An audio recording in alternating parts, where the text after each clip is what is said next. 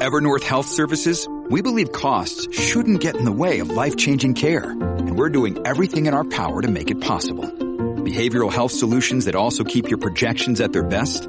It's possible. Pharmacy benefits that benefit your bottom line? It's possible. Complex specialty care that cares about your ROI?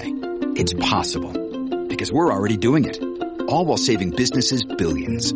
That's Wonder made possible. Learn more at evernorth.com/wonder. Cats at Night. Now here's John Catsimatidis. This is John Catsimatidis, Cats at Night, the number one show at 5 o'clock. All the reporters tune into us to find out what the heck is going on. And with us in the studio, we have two people who are very familiar with Albany, and you'll find out why that's important in today's show. We have Ed Cox, the former chairman of the GOP, and the former chairman of the Democratic State Committee. We have ex-governor, I'm not going to say Governor David Paterson. Thank you for being here. And also on the phone, Judge Weinberg. Richard Weinberg, and I understand some breaking news from... Breaking news, WABC. Well, troubles in Albany. Will Governor Hochul's nominee for chief judge be confirmed? It's not looking good. Let's go to Melissa DeRosa. Melissa, what the heck is going on up there? I understand there's troubles. Great to be with you guys tonight. Yeah, I mean, that's the understatement of the century, John. If you do not want to be Kathy Hochul right now with this Court of Appeals nominee. Earlier today, the 11th and 12th senators came out on the record saying that they were opposed to Judge LaSalle's nomination to be the first Hispanic Court of Appeals chief judge. And then you had Brad Hoylman, who's the chairman of the Judiciary Committee, a very powerful post, came out and told the press that if you need Republican votes in order to get LaSalle confirmed, he is not going to put the vote on the floor for the nomination on a floor for a full vote. And at this point, they could only lose 11, and they've now lost 12.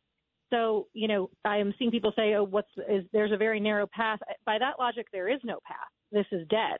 But, so, Melissa, Ed Cox, you mean that 12 out of 63 state senators can prevent a preeminent jurist, the presiding justice of the Second Department, and a leading Hispanic jurist not to be the chief judge? They can do that? Just 12 out of 63? I mean, yeah, Mr. Chairman, you and I have lived through a lot of these judges. And it's interesting because when Governor Cuomo was governor, we had a Republican Senate for much of the time that we were in office. And even the Republicans would put our nominees on the floor. Oh, look, I was on that commission on judicial nomination for 19 years, including under Mario Cuomo, nominating, talking about them. And I got to tell you, the object of that was to get high quality. And we have 7 high quality candidates, and she picked the best of them. And the second person who's really very good to be the administrative judge. It's a terrific combination. It is. And, it's really interesting because, as we said before, Democrats have been criticizing Republicans for politicizing the Supreme Court. And now we're essentially saying if you don't line up with our politics enough, we're not even going to give you a fair hearing. And so we're sort of doing the same thing we criticize national Republicans for doing. And again, this has been one of those judges have historically in Albany been one of those issues that has been very bipartisan in nature. People care deeply about the quality of the judges that you're putting on the Court of Appeals, and it's supposed to be apolitical. Now, obviously, there's always litmus tests, right? People ask all the Supreme Court nominees, will you uphold the precedent of Roe v. Wade? But that's traditionally to make sure that judges aren't going to buck precedent.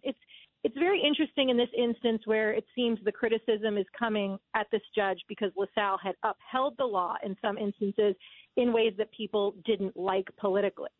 And so we're sort of treading into dangerous territory here in terms of politicizing the court. But what's crazy, Chairman and Governor in the room, is, and I know Judge Weinberg's on the phone, I'm sure you all have opinions on this, is that you have a Democratic governor with a Democratic supermajority. She puts this out, and it almost instantaneously blows up. And so I don't understand what her her staff was doing. I don't understand what they did vis-a-vis giving people heads ups or making sure you had the votes in your pocket before you go forward. And if this goes sideways, which I really don't see how they recover from this, it's going to be a colossal embarrassment. Melissa, this is David Patterson, and I want to ask you some questions about process. I didn't know that the chair of a committee would be emboldened enough to actually say that he would block the bills from coming from the floor. Now, we know that chairs of committees have blocked bills from going places forever, but they never actually came out and said it. And if he's actually saying it, I don't see how he could say it without the express consent of the leader, Stuart Cousins. So it's just very strange that would actually happen. And frankly, if I felt the way he did and I wanted to stop it, I wouldn't open my mouth. I wouldn't say a word. I would just wait till the bill got in committee and go on vacation for a while. You know, I'm sort of speculating here, but what I think is going on behind the scenes is, you know, the Times Union reported 2 days ago that 15 to 20 of the Democrats oppose, even though at that point only 10 publicly opposed. And then I did my own sort of reconnaissance, and I learned that number is actually 21 Democrats that are opposed. But, you know, they're not all raising their hands in the press. I think some of them actually are a little bit embarrassed to preemptively say, we didn't even give this guy a hearing, but we're against him. But I think that they're trying to kill this behind the scenes and get the governor to preemptively pull back the nomination, and it's not working. And so now they're ratcheting up the public pressure and saying to her, if you stare us down, we're not going to blink. So, you know, if you want to embarrass this guy, have at it. Melissa, it's Richard Weinberg. What about a petition to discharge from the committee to get it on the floor? Yeah, that's interesting. I don't know procedurally if that's a play that they could do here. But what Hoylman had said today to the press was, if this can't get confirmed solely with Democratic votes, I will not advance him out of committee, and it will not see a floor vote. This is very dangerous because fundamentally what Gianaris is really behind this is doing, he's trying to pack the court with left-wing ideologues, people who were empowered by and beholden to the Working Families Party and the Democratic Socialists. And what that means is you're not going to have an honest and fair judiciary, and you're going to have them rubber stamping left-wing regulations, taxes, all kinds of public policy that are harmful to the state. You have almost 500,000 people have fled the state in the last 2 years.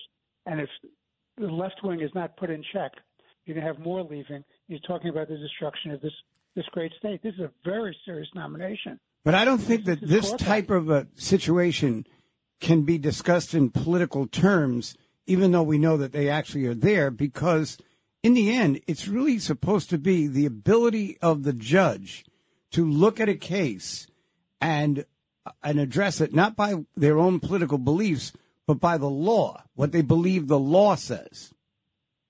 You know, it's everything you guys are saying is dead on. And here's what I'll take this a step further. Again, with Janet DeFiore, who was sort of run out of town on a rail because the Democrats, the Democrats in the Senate put these gerrymandered lines out on the redistricting case. And they were challenged in court, not just by the Republicans, also with the League of Women Voters, which is a good government group, which is nonpartisan. And they challenged this, saying this is unconstitutional. And it went all the way up to the Court of Appeals. And the Court of Appeals handed down a decision that struck down the lines. I can't believe how stupid that senator could be to say if Republicans are going to vote for it. How does he know what the vote is going to be? You know? Yeah, well. And the larger problem, John, to me is, as somebody who's been in government for a long time, as well as you guys have been in and around government for a long time, the fact that they're not even going to afford him a hearing, it's basically saying the process is a joke. This is not about the quality. This is not about the process. This is about the politics. And we're not even going to hear his explanation on why he, rendered certain decisions. And we are going to dismiss his entire body of work because, the labor unions and the far left wing of the party are against him. And I think that is a very dangerous thing. Why did But then it was one of the 7 judges that they put up, and they approved the 7 judges they put up. He's one of them. Well, they didn't approve one of the 7 judges. It's a panel that is a judicial screening panel. It's an independent panel that assesses judges based on their previous work, and they sort of rank them as qualified, very qualified. And he was very qualified. He was the top of the list. He has a long, distinguished career. And, I think he's going to be really embarrassed and sort of regret getting into bed with Kathy Hochul, because I just don't think she's got the political chops to do this. And it doesn't seem like the legislature has much respect for her decision here. And now that they've sort of broken this out into the open, it's going to be worse for her and for Justice LaSalle, because it's going to be a public humiliation. Well, I think we have to go day to day on this. Melissa, I'm working tomorrow morning, me and Curtis, on behalf of Sid in the morning. So I'll be here, and we'll be here tomorrow night again. So let's keep monitoring it, and we'll find out what the heck is going on. All right. Sounds good, guys. Have a good night. Thank you so much. Thank you, Melissa. Thank you. And next, it's another similar thing. There's a big problems in Buffalo, and it looks like Albany could have screwed up. They could have handled it better. We have the sheriff of Erie County, which covers Buffalo, on with us. Big problems in Buffalo. With us today is Erie County Sheriff's Office and Sheriff John C. Garcia. And Buffalo is within Erie County. Sheriff Garcia, tell us, where the heck are we with the problems we've had in Buffalo? Unfortunately, now we've gotten to the point where we're out of the rescue mission that we had. People freezing in their homes, people freezing in their cars, to the recovery phase. So we've had 40 casualties regarding that are storm related. And we are doing welfare checks with our partners at the Buffalo Police Department. The National Guard is here, military police, and just checking on neighbors that haven't been seen in some days. And I'm hoping that we are out of the woods with the casualties, but that's the phase we're in now. There's no driving bans anywhere within the county of Erie. The roads are down to the pavement, and we're having a heat wave into the 40s now. Wow. So what a difference. It looks like the streets are relatively getting clear, and the cars are getting around. And are the businesses open? Businesses are starting to open, and essential workers and everyone else is getting to work now as of today. But I have to tell you, I turned 60 this year, and in my time here in Erie County, 57 years, I have never seen anything like this. The blizzard of 77, which took 28 lives, and were freezing temperatures with wind. This storm, sir, even though we were told it was coming, and it was referred to as a generational storm, a storm named a bomb cyclone, I believe it was. And let me tell you, the 70-mile-per-hour winds with the snow caused zero visibility.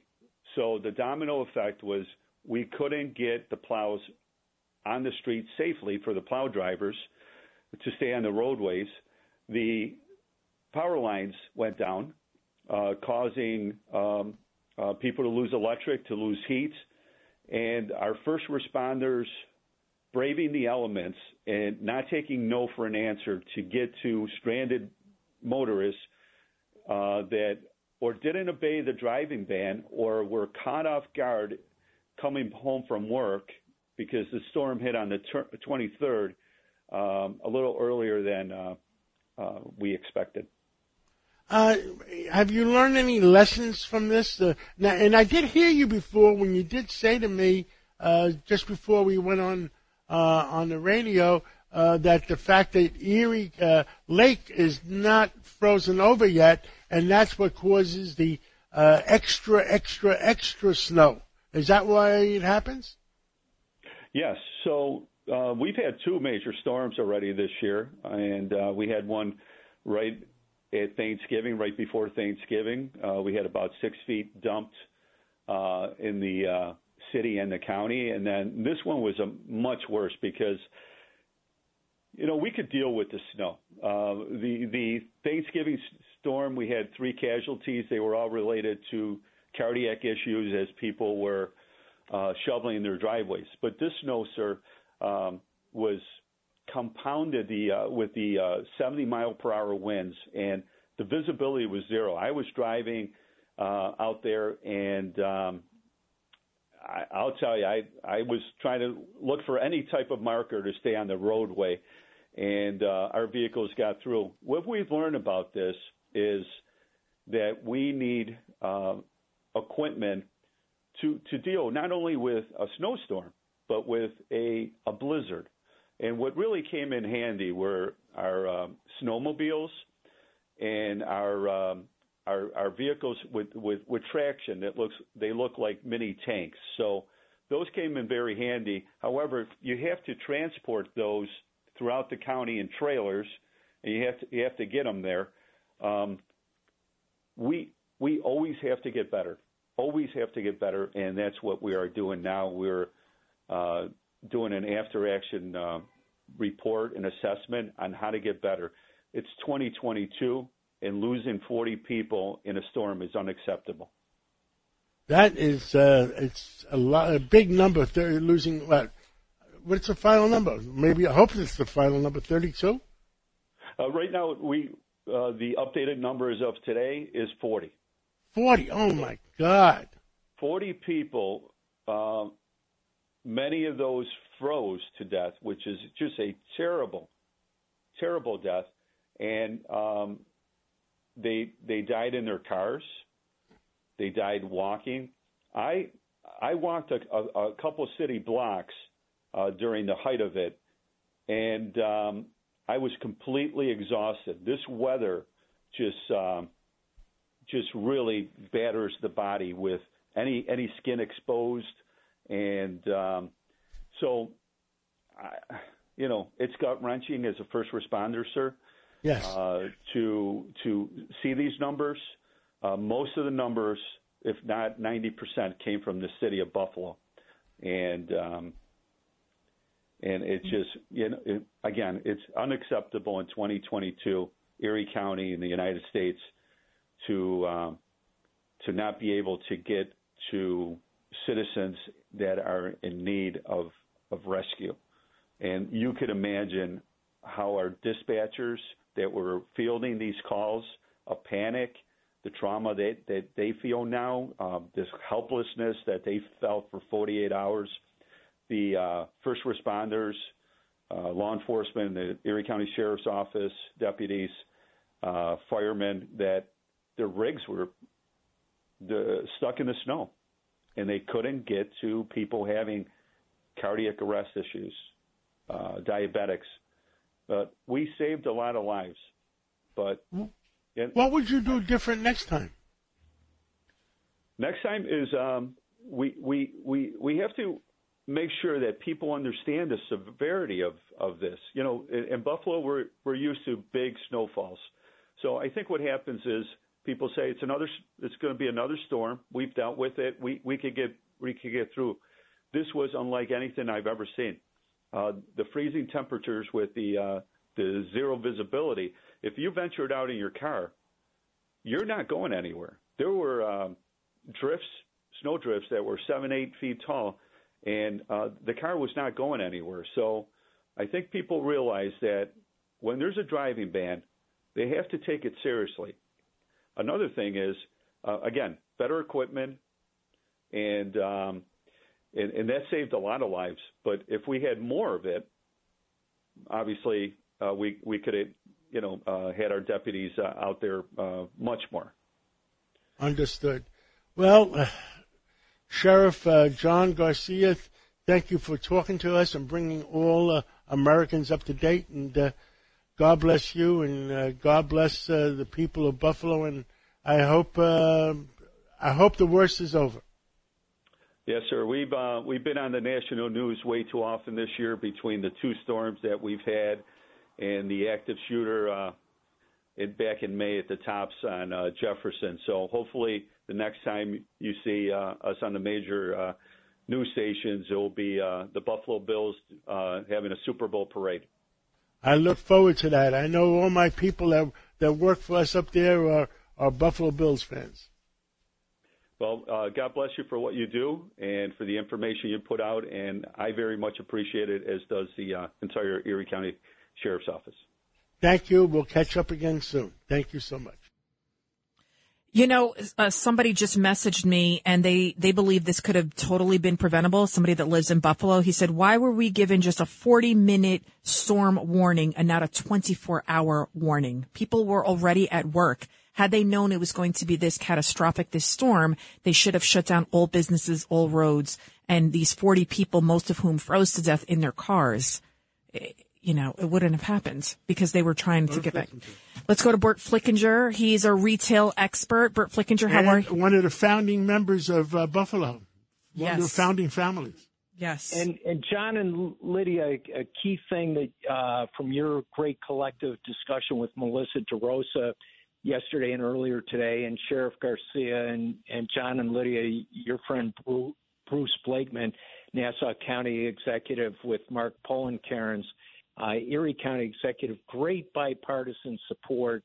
But Lydia's completely correct that everything was done a week in advance before the blizzard of 77, and instead of, as Lydia referenced, less than an hour in advance, and the loss of life was double this time versus what it was in 77. And a lot of corrective action needs to be taken. And again, congratulations to Sheriff Garcia and County Exec Mark Poloncarz in Erie County and Bruce Blakeman. Just outstanding crisis response when things became catastrophic. Bert Flickinger, we also wanted to talk about inflation, which is essentially a tax on the middle class and poor. It's getting more out of control. I know they're saying it's 8% now. Is that what the inflation is compared to last year? But it feels like it's a lot more, especially when you go to the grocery store. Hey, and Lydia, to your and John's key point, and your fantastic producer, Matt Wenning, from a Wall Street Journal article today citing Xavier Araval from the London School of Economics, the real inflation since 2000 to now is really up about 15%. And then, as John always references so well, with smaller sizes and higher prices, that adds another 15%. Crime, which used to add about half a penny on every dollar of sales, is now close to 3 cents on every dollar of sales.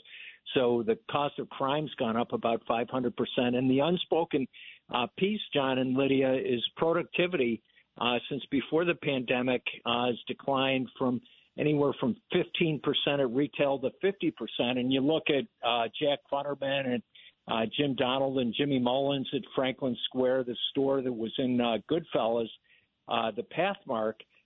Night Crew used to do 400 cases per person per 8-hour shift. Now you go to a Whole Foods or Target, you're lucky if they're doing 50 cases. So between you add it all up, and in 3 years, inflation's approaching 60%, and the University of Michigan consumer confidence data reflects that people are really, really scared, and that their current economic conditions versus prior year, the outlook's down 20%. So on a bipartisan basis, to John's point, we need to take corrective action. And one of the things in the blizzard of 77 that John knows so well is Governor Hugh Carey's family was in the energy business. So they had plenty of energy supply, plenty of warning, plenty of pipelines, plenty of refining. All that went away after the blizzard of 77, and inflation starts with higher costs of energy. And if they're artificially inflated in America, so Bert, it can't reflect the savings from our good neighbors in Canada and Mexico and across America. Bert, Ed Cox here. So consumer confidence is at a really all-time low, according to the Michigan survey. Yet unemployment is also at a lowest level it's been in a long time. And the question is the consumer still buying, though? Are they still supporting the economy? The consumer's still buying, but the areas that are really interesting, Chairman Cox, is that auto sales, which are about 1.5 trillion or close to 20% of the economy. Auto sales are down in quote unquote hard goods, furniture, sporting goods, consumer electronics are down. So people are just buying food now. And the Wall Street Journal article said that 15% of people can't afford to make minimum balances on credit cards. So we're going to have a retail recession of epic proportions going into 2023 as consumers just can't catch up. And the Wall Street Journal cited a family of 6 in New Jersey, police officer, patrolman, and his executive assistant wife.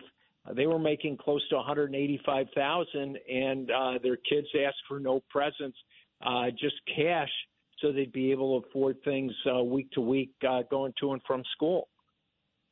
It is so sad what's going on. Judge Weinberg? Bert, it's Richard Weinberg. What I'm very troubled about is the closing down of the retail stores. That has an enormous impact on consumers being able to get goods. For example, large number of the drugstores and the grocery stores are closing down in metropolitan areas. What's your thought about that? Judge Weinberg, you're so present in your knowledge of the past, present, and future. And retail and fast food restaurants is where most people start his or her career. And now about 20% of those guys, jobs we're out of time. In 3 years. Thank you, Bert Flickinger. Thank you. It's Cats at Night on the Red Apple Podcast Network. Breaking news, WABC. In Arizona, Democrat Chris Mays is the winner of Arizona's Attorney General race. A state judge announced this. Mays defeated Republican Abe Hamadeh by only 280 votes after a mandatory recount was triggered because of how close they were in that initial November vote. So this is incredible. Just 280 votes separated the two, and a Democrat has now won the Arizona Attorney General's race. And we also have some more breaking news. Breaking news, WABC. Curtis Sliwa, the man with the red hat. No, not Santa Claus. Curtis Sliwa, another guy very famous for what he does. He is down at that pot store in the East Village that just opened up a little over an hour ago. Curtis Sliwa, tell us what is going on. Long line. Are they high as a kite? Well, there's a long line, and obviously, as you pointed out, Lydia, it's the first legally licensed pot shop in New York State.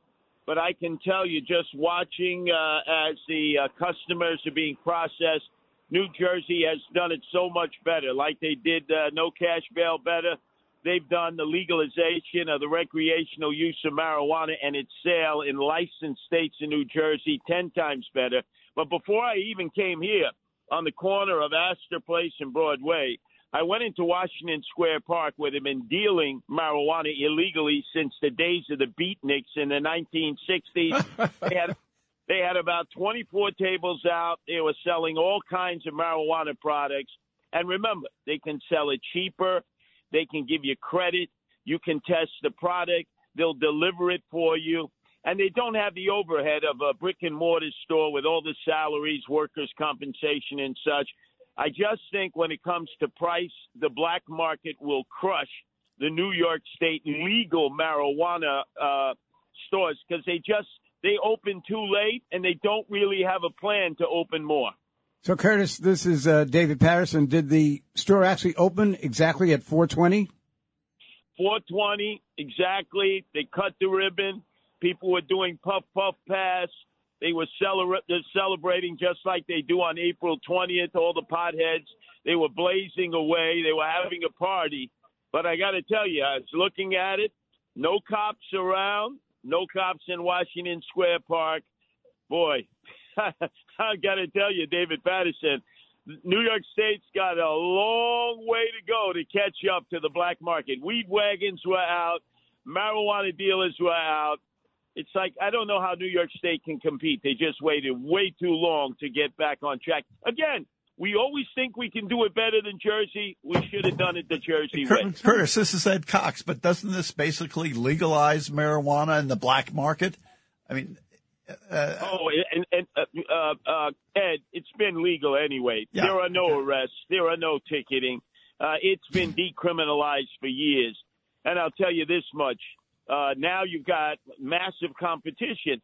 The question is, will people now end up using the product who never wanted the product because it's so plentiful, it's so available, and what impact is it going to have on those who are under the age of 21 who cannot legally purchase? It's going to have a negative impact on them, but there's no turning back the clock on this. It's legal in New York State, and the black market has been thriving. All these empty storefronts, that's why landlords are renting them up to pop-up shops, illegal weed shops, because they pay in cash. The other problem that the legally licensed stores have is that they can't open up a bank account because the federal government still has established marijuana as a level 1 drug equal to heroin or fentanyl, which is ridiculous. But as a result of that, they can't open up a bank account. And I'm telling you, over time, just from my street smarts, there will be stick-up kids hanging up outside. And when those who are operating close up at night, watch all the crimes that take place. Watch all the robberies. Wow. And Curtis, I think that there is another issue, which is it took them so long to open up the first store. And the institutional problems are going to continue as this goes on.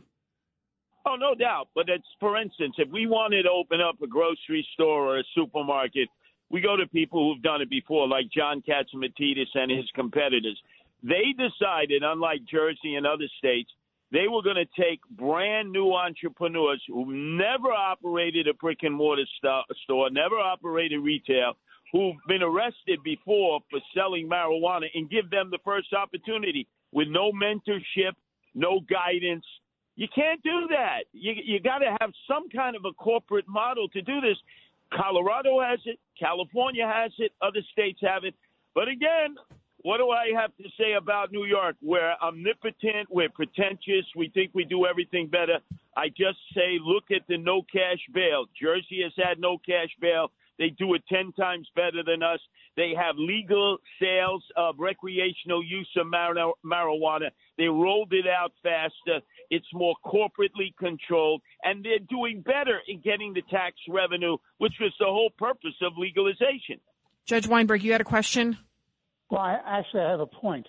Everybody's talking about the failed business model. Nobody's talking about the bad public health impacts, the threat to public safety by having people. They're going to turn our kids into dope addicts. And it's sending a wrong message to kids. Remember, you have to remember this.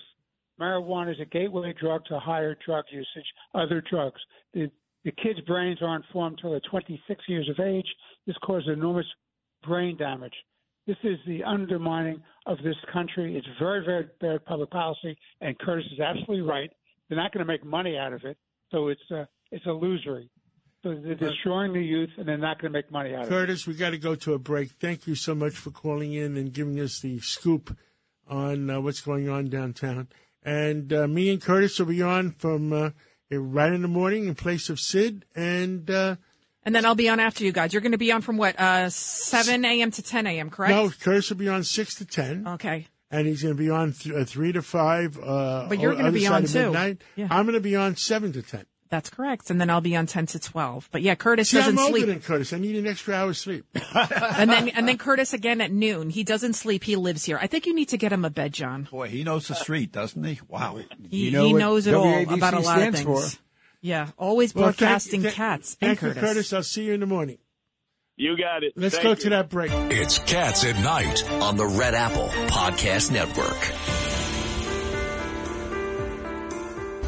Breaking news, WABC. And that breaking news coming from John Solomon, intrepid investigative journalist. John Solomon of JustinNews.com. What do you have for us?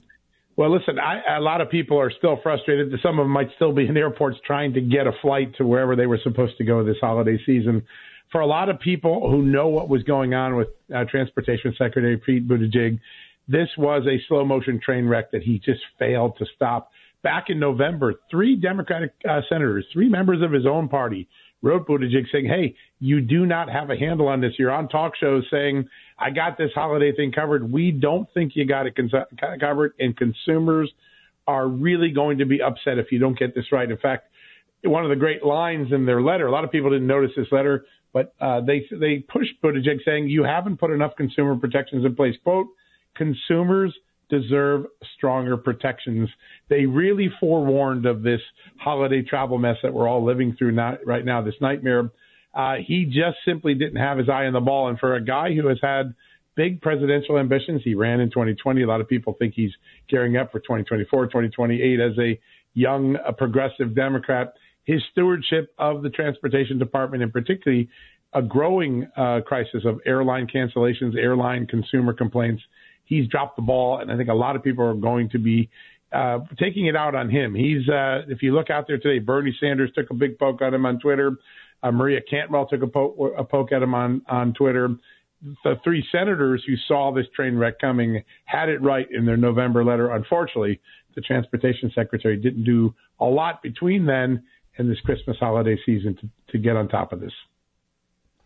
Now, I used to be in the airline business, and I think there's more than people know, because out of 6,000 flights today, I think 2,500 got canceled. I mean, and 300-400 of them got delayed. That doesn't pass the smell test. They've been having labor strikes, and to me, nobody's talking about the pilots calling in sick. Yeah. Yeah, listen, this is it's a multi-tier problem, and the CEO and the top executives had to know that they're going to cancel 2,500 out of 6,000, and they should have let these people know. Yeah. Why have them hang around for 6 hours at the airport? That is horrible. Yeah, there's no doubt. We've interviewed a bunch of pilots and flight attendants and union officials.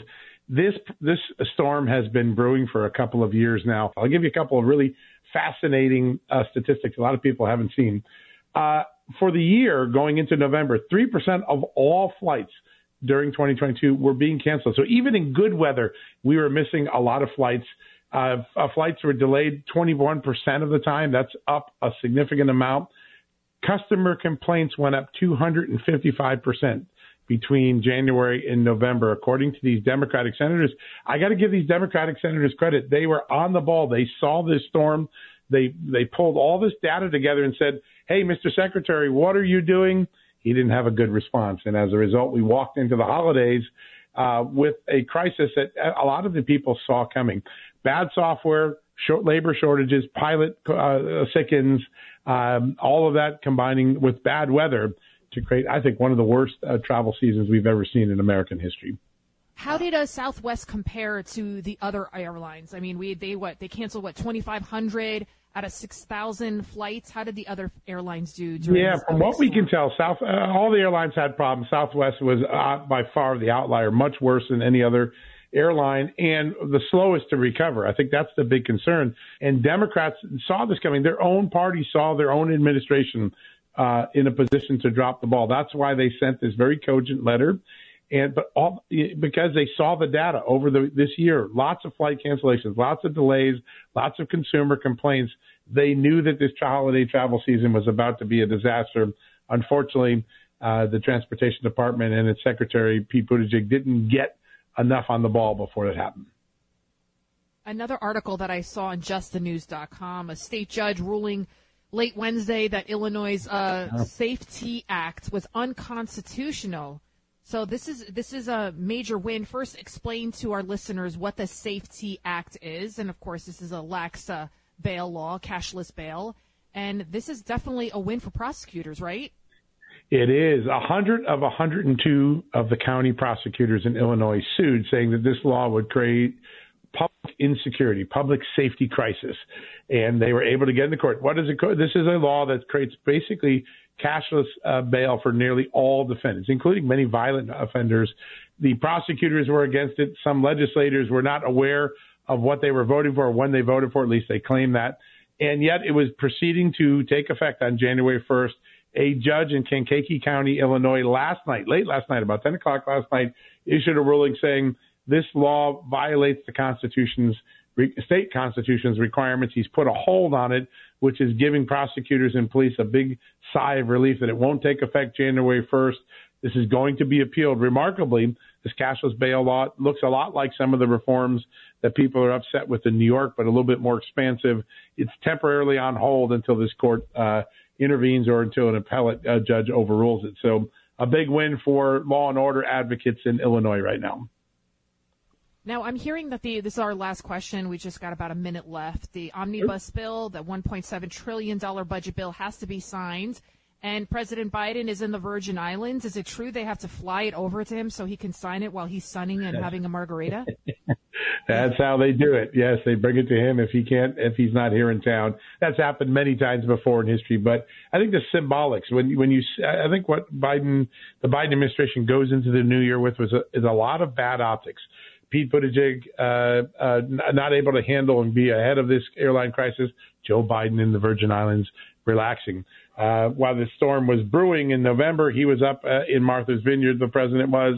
People were suffering, maybe canceling or shrinking back their holiday plans. There seems to be a disconnect and a tone deafness between the optics of Joe Biden and the reality of what Americans are suffering through this holiday season. Well, thank you so much, John Solomon of JustTheNews.com. And That's Happy New Year. And a Happy New Year, John, if we don't talk to you. God bless, and thank you for keeping all Americans informed. Thank you. It's an honor to do so. Thank you. Now, before we get to our next guest, I wanted to ask you, Governor Patterson, at Cox. First, Governor, what did you think about George Santos? It seems like I don't know if he can dig himself out of this one. It reminds me of something that was said in an old movie called The Caine Mutiny, when Fred McMurray incited Van Johnson into committing a mutiny and then got on the witness stand and denied having anything to do about it. And when it became time for the defense to question him, Jose Ferrer wouldn't do it. And Van Johnson says, why aren't you going to do it? And he said, because every time he opens his mouth, he makes it worse. Wow. And so now he's said that he embellished his resume. Now he says he didn't say he was Jewish. He said he's Jewish, which, by the way, is more insulting because now you have taken an entire ethnic group and said that they're all like something that you are. Governor, you're bringing up a very basic point here. He keeps talking and trying to explain the unexplainable, and he's violating the political rule of holes. That is, when you're deep in a hole, stop digging. He should have said his piece, and that was it. And he wants to keep talking. And, Ed Cox, you were the state Republican chairman. What's his future looking like? You have Nassau County DA Ann Donnelly. I mean, she's as straight of an arrow as you could possibly be. Sure. She's investigating him. I don't know. It looks like the $700-something thousand that he put to his campaign. It looks pretty shady. But so far, there is no criminality at this point. There might be. She's investigating, but if there's not, he's a congressman-elect. Look, many congressmen have been fraudulent on their resumes. Senator Blumenthal, he went to Vietnam and didn't even come close to it. Mm-hmm. So he is the congressman-elect, and he is part of a Republican majority in the House, and that's why it's going to be a big issue. Okay, well, we've got Paul Lountzis on the line with us right now. Paul Lountzis, how are you, sir? I'm great. How are you? We're doing well. So you began your investment career working for Royce & Associates, and you founded Lountzis Asset Management. So Wall Street gains, jobless claims. Tell us what's going on. Well, the market, year to date, what's interesting is a lot of the less growthy indexes like the Dow's only down about 9% roughly year to date. The Nasdaq's down 34, 35, and the S&P's down in the 19, 20 range. What's really happening is a lot of the more traditional companies are coming back a little bit, and they haven't been hurt as much. I mean, Apple's down 29%, Microsoft 30% year to date, Google 40%, Amazon 50%. Tesla's really got it nailed, and many others. But some of the traditional companies, PepsiCo, up year to date's up 4.6, J&J 3.3. Obviously, the oils, Exxon 77 up, Chevron up 51. So it's really been the growth securities have really been hurt. They were really overvalued, and they're coming back a little bit down to earth. So, that's really what's happening overall with the market in terms of growth versus the regular companies. Unemployment, I think their numbers are coming out tomorrow. What the claims will be, I think that's the only major piece that's coming out tomorrow. And they're anticipating, I think, 225 or 250,000. But I think it's really a story. The market's really a story of what's going to happen with interest rates. Are they going to raise them? The Fed meets January 31st and February 1st, March 15th and 16th. People are anticipating 25 basis point increases at both of those, but that'll be dependent on the data when they get the inflation numbers for December and early January, and when they get the data in March for February. So the Fed's going to be flexible, but the real concern is how much are rates going to go up? Let's assume it's 25 each time. But the real question is, how long are rates going to stay elevated? That's really the question.